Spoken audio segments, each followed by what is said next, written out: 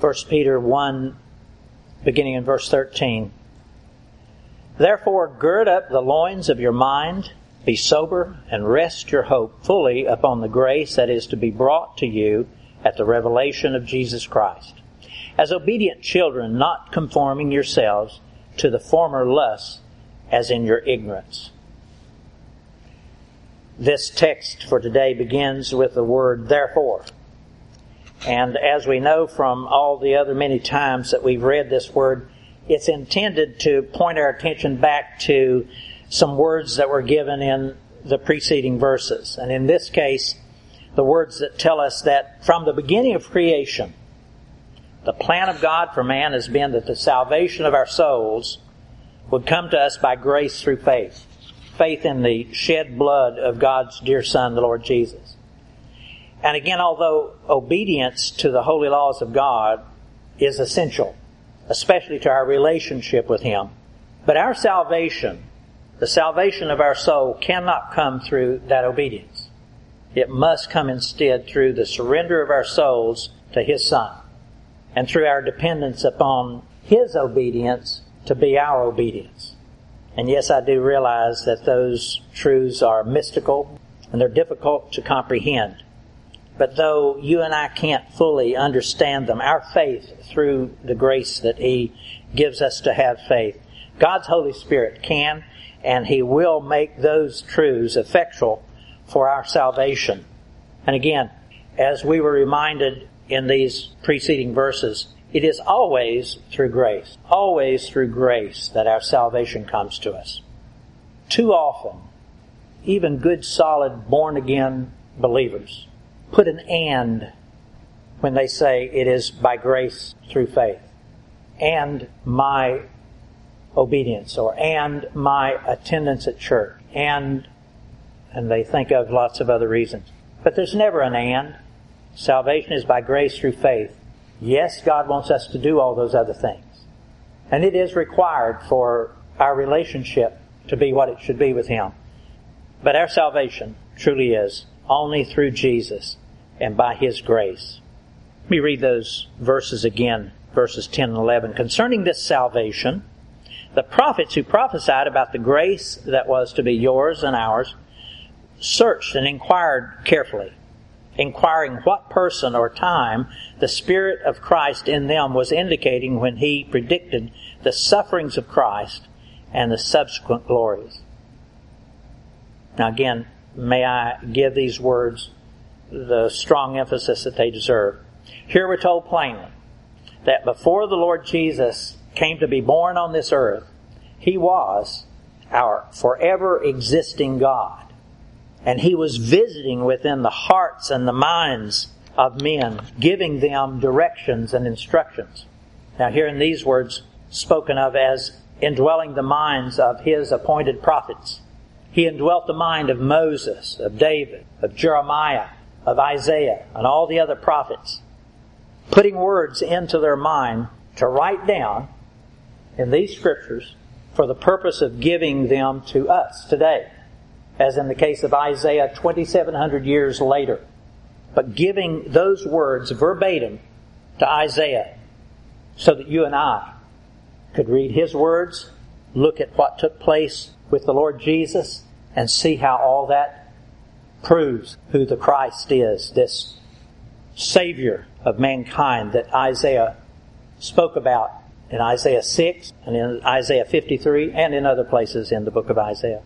Listen, these scriptures tell us plainly, nothing in this precious book of the Bible is from the mind of a man, but it is coming from the very Spirit of Christ Himself. Those are the words that I just read to you. And here through the mind and the pen of the Apostle Peter, he also, like Isaiah, was indwelt by the presence of the Spirit of Christ. And then we read these instructions now that he's giving to that group of people that he was writing to in those days and to you and me. And he wrote these words. The Holy Spirit gave these words to him. Therefore, gird up the loins of your mind, be sober, and rest your hope fully upon the grace that is to be brought to you at the revelation of Jesus Christ. As obedient children, not conforming yourself to the former lusts as in your ignorance. Folks, these words are an urgent call to battle. Recall from the words that we studied just recently in the book of Ephesians, you and I, and all who put their faith and trust in Christ, are not only sons and daughters of God. We are also soldiers of the cross, and we are always to be marching forward with the truths of God, living them out in our own daily lives. Because, remember, your daily life, your daily witness, may be, as some people word it, the only Bible that some people read.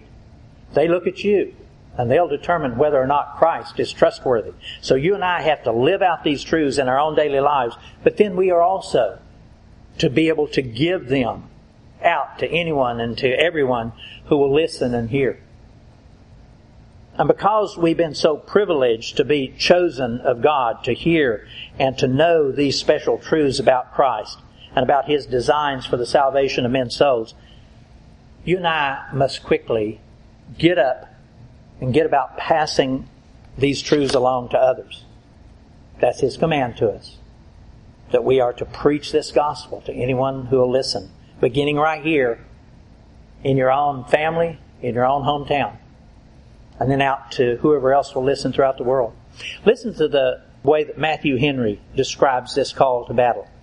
He says concerning these words, "Wherefore, since you are so honored and distinguished to know these special truths from God, gird up the loins of your mind.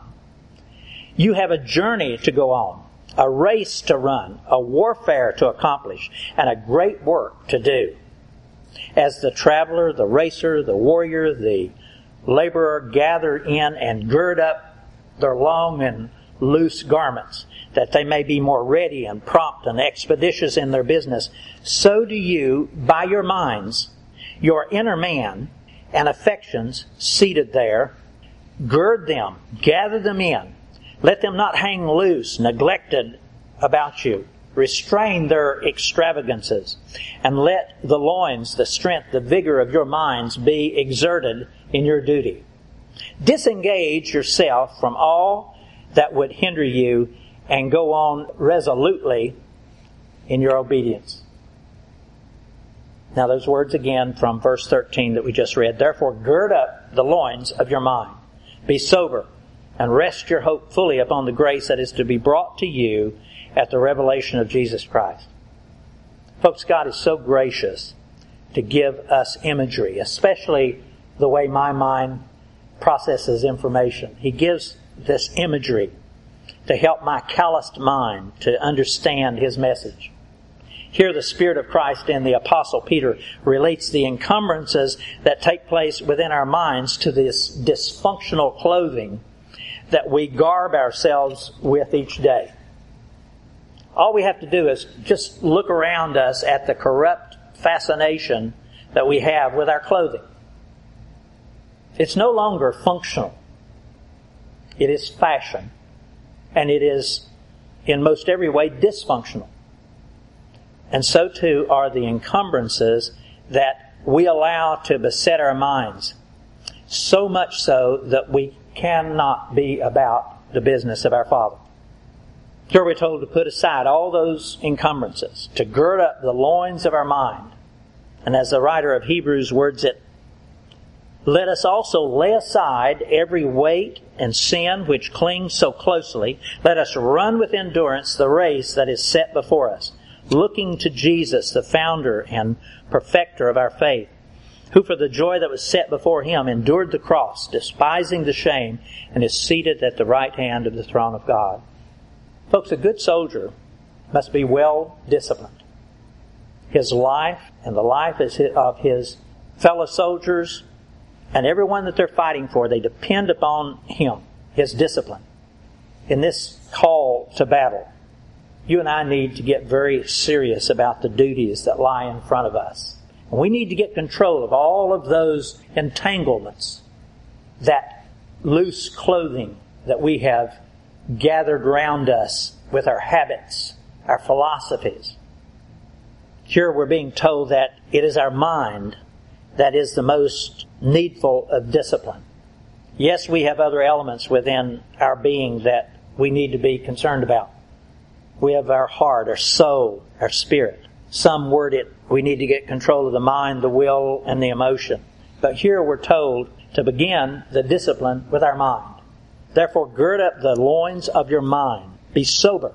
Rest your hope fully upon the grace that is to be brought to you at the revelation of Jesus Christ. As obedient children, not conforming yourselves to the former lusts as in your ignorance. Over in Romans 12, concerning the mind, the Lord says, Therefore I urge you, brethren, by the mercies of God, to present your bodies a living and holy sacrifice, acceptable to God, which is your spiritual service of worship. Now this is what this fleshly body of ours will do. But it's controlled to a great extent by the mind. Verse 2, Do not be conformed to this world, but be ye transformed by the renewing of your mind, so that you may prove what the will of God is, that which is good and acceptable and perfect. For all those many years before you and I received Christ and were saved, we were ignorantly filling our minds with all of the false beliefs and cares of this world. And we still reach for those today. We still want to gather in some new ones. The world and its ways back in those days before we came to know Christ, that's all that we knew. That's all the world knows is what it has. The world loves itself and its ways. And folks, so did you and I back when we were part of that world. We really did love it. So much so that in verse 14 we're told that our desires for those things of the world were lusts. This world is filled with lusts. You and I were filled with lusts for the things of this world before we came to know Christ. We conformed ourselves to those lusts, to their ways and to their beliefs. And here in our scripture text for today, and then also there in Romans 12, God is telling you and me to get the thoughts and the intents of our mind under control. To reach down and pick up those flowing robes of thoughts and beliefs of our former lusts. Those memories that you and I have of all those things that we used to do. To grab hold of them and tuck them into our waistband and begin to press on forward with this battle. Now, I do want you to catch the intent of this imagery, please. All those many thoughts and cares and beliefs of our former lusts, they do dangle all around us. They encumber us. They cause us to trip and to stumble. All you have to do is get in a conversation with someone about politics. And one of those dangling garments that you covered yourself over with in your former lusts, as he puts it here, you'll trip over it. And he's saying, pick those up. They'll cause you to stumble. We need to get them under the control of the Holy Spirit within us, to tuck them in the waistband of our faith and hope and put our minds on the business that's at hand. I recall the father in the parable of the prodigal son. The day that he saw his son coming in the distance, that's what he did. He girded up his robe, because his robe was going to cause him to trip. He girded it up so that he could run to meet his son. That's the image that you and I have to keep in our minds. And then God also adds to that. He says, he gives us emphasis with the word sober. The word sober has so many implications and meanings and possibilities. Again, Matthew Henry says, be sober, be vigilant against all your spiritual dangers and enemies, and be temperate and modest in all that you do, in your eating, in your drinking, in your apparel, in your recreation, in your business, and in the whole behavior of your life. Those details of life, you and I have to be sober about them. Hold them loosely. Too often we hold our opinions, our philosophies, our beliefs, we hold them tightly. The Lord says, hold all those loosely. I want to warn us that everything that we do put into our minds has some influence over our minds. Everything that we bring into it, we've got to deal with it. Those last few words of Matthew Henry, they exhort, be sober-minded in opinion as well as in practice, and humble yourself, listen, in the judgment of yourself. Don't think too highly of yourself or what you think. How many times do you hear someone in rebuttal of something you say, they respond by saying, well, I believe. Take warning when they say that. Or if you say that, pull it back into your mouth. Be sober-minded in opinion as well as in practice, and humble in your judgment of yourself. Whether we're listening to those commentators on a secular news program where we can get a lot of opinions, or we're listening to preachers preach passionate sermons, you and I have to be very careful of our handling of their words, and be very careful in the opinions that we develop from hearing them. All those things that people say and we take into our minds, they develop and form your and my worldview.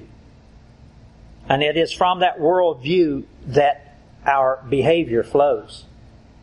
And it's there that you and I most need to gird up the loins of our mind, to tuck those beliefs and opinions under the waistband of the belt of truth that we will have put on. That belt of truth, that part of the whole armor of God. We're not to let them dangle and get in the way as we get about the battle.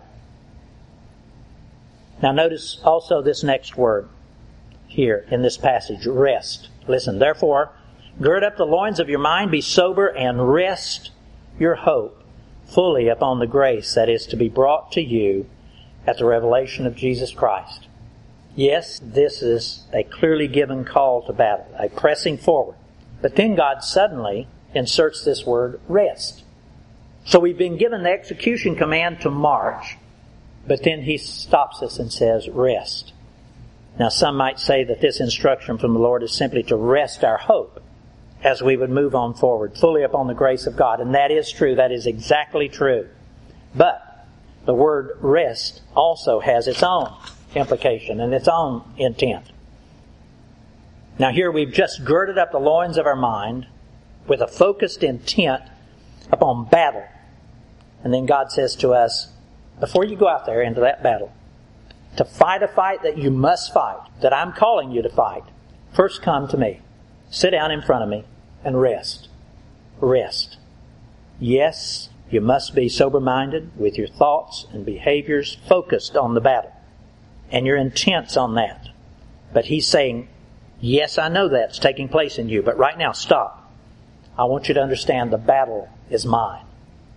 The battle is mine. I am ever and always the Alpha and the Omega, the beginning and the end that takes place in all that is taking place on this earth. The battle will involve you, yes, but it is mine. I have it completely in hand. As we grab up our weapons of spiritual warfare and we go rushing into the battle, you and I must be ever so careful that we first stop and rest our hope in the grace that is given to us in Christ. I'm reminded of the children of Israel, just after they had destroyed Jericho, got all caught up in just the ease of destroying the city of Ai. And so they just sent a few soldiers over there, quickly. And those Israelites got beaten badly. They did not stop and go to the Lord before they went up against Ai. And they lost. He's saying to you and me, come to me each time. Rest before me. If you do that, you'll not fear. God is our protector. He is our strength. He is our shield. Listen to these words in Isaiah 43. Thus says the Lord, do not fear, for I have redeemed you. I have called you by name. You are mine. When you pass through the waters, I will be with you. Through the rivers, they will not overflow you. When you walk through the fire, you will not be scorched, nor will the flames burn you. For I am the Lord your God, the Holy One of Israel, your Savior. When I read words such as these, my mind goes to those many battles that King David fought. Folks, listen, David personally fought against and killed many hundreds and hundreds of men, perhaps thousands of men, without a record in the Scriptures of him ever being wounded. Not seriously. How can that happen? How can a man stand firm in a pitched battle, wielding his sword, striking down one enemy after another, but himself not being struck down? That is an impossible feat. But it is the truth. It is the truth. And it's only those hidden protections of God that could have kept him from harm. God is assuring us that we too can have that same hope and assurance if we will rest our hope fully upon the grace, this gift of grace that is to be brought to us at the revelation of Jesus Christ. By the way, that revelation is not intended to be just at the end of days when he comes bursting through the clouds. That revelation is ours every moment of every day in the ordinary conduct of daily life. Now again, all this is very purposeful imagery. We've just girded up the loins of our mind. We have just put on the full armor of God, and we're ready to go out there to do battle in all of those ordinary affairs of daily life. And God has said to us, but wait a moment. First sit here at my feet. Rest in me. Matthew 11, come to me all you who are weary and heavy laden, and I will give you rest. Take my yoke upon you and learn of me, for I'm gentle and humble in heart, and you will find rest for your souls. For my yoke is easy and my burden is light. One last thought before we close. The sisters, Mary and Martha, sisters of Lazarus, whom Jesus raised from the dead, they're contrasted there in Luke chapter 10 in the manner that they went about the matters of their daily life. Martha was a busy person, getting about the needful things of the day, cooking and such. Mary, on the other hand, sat at the feet of Jesus, learning of him and loving him. She was the one that washed his feet with her hair. Listen to this account about Mary and Martha. Now, as they were traveling, this is Jesus and his disciples, he entered a village, and a woman named Martha welcomed him into her home. She had a sister called Mary who was seated at the Lord's feet, listening to his word. But Martha was distracted with all her preparations. And she came up to him, to Jesus, and said, Lord, do you not care that my sister has left me to do all the serving alone? Then tell her to help me. But the Lord answered and said to her, Martha, Martha, you are worried and bothered about so many things. But only one thing is necessary. For Mary has chosen the good part, which shall not be taken away from her. This is God's intent for you and me as we get about the battle that's in front of each of us each day. Yes, we are to ready ourselves by putting on the full armor of God. And we are to gird up the loins of our mind. But then, before we go out into that fray, you and I must always stop and sit at the feet of Jesus and learn of him and rest in the hope that he will reveal to us. We read these words as we close. Therefore, gird up the loins of your mind, be sober, and rest your hope fully upon the grace that is to be brought to you at the revelation of Jesus Christ. As obedient children, not conforming yourselves to the former lusts, as in your ignorance. Praise the Lord. Let's pray.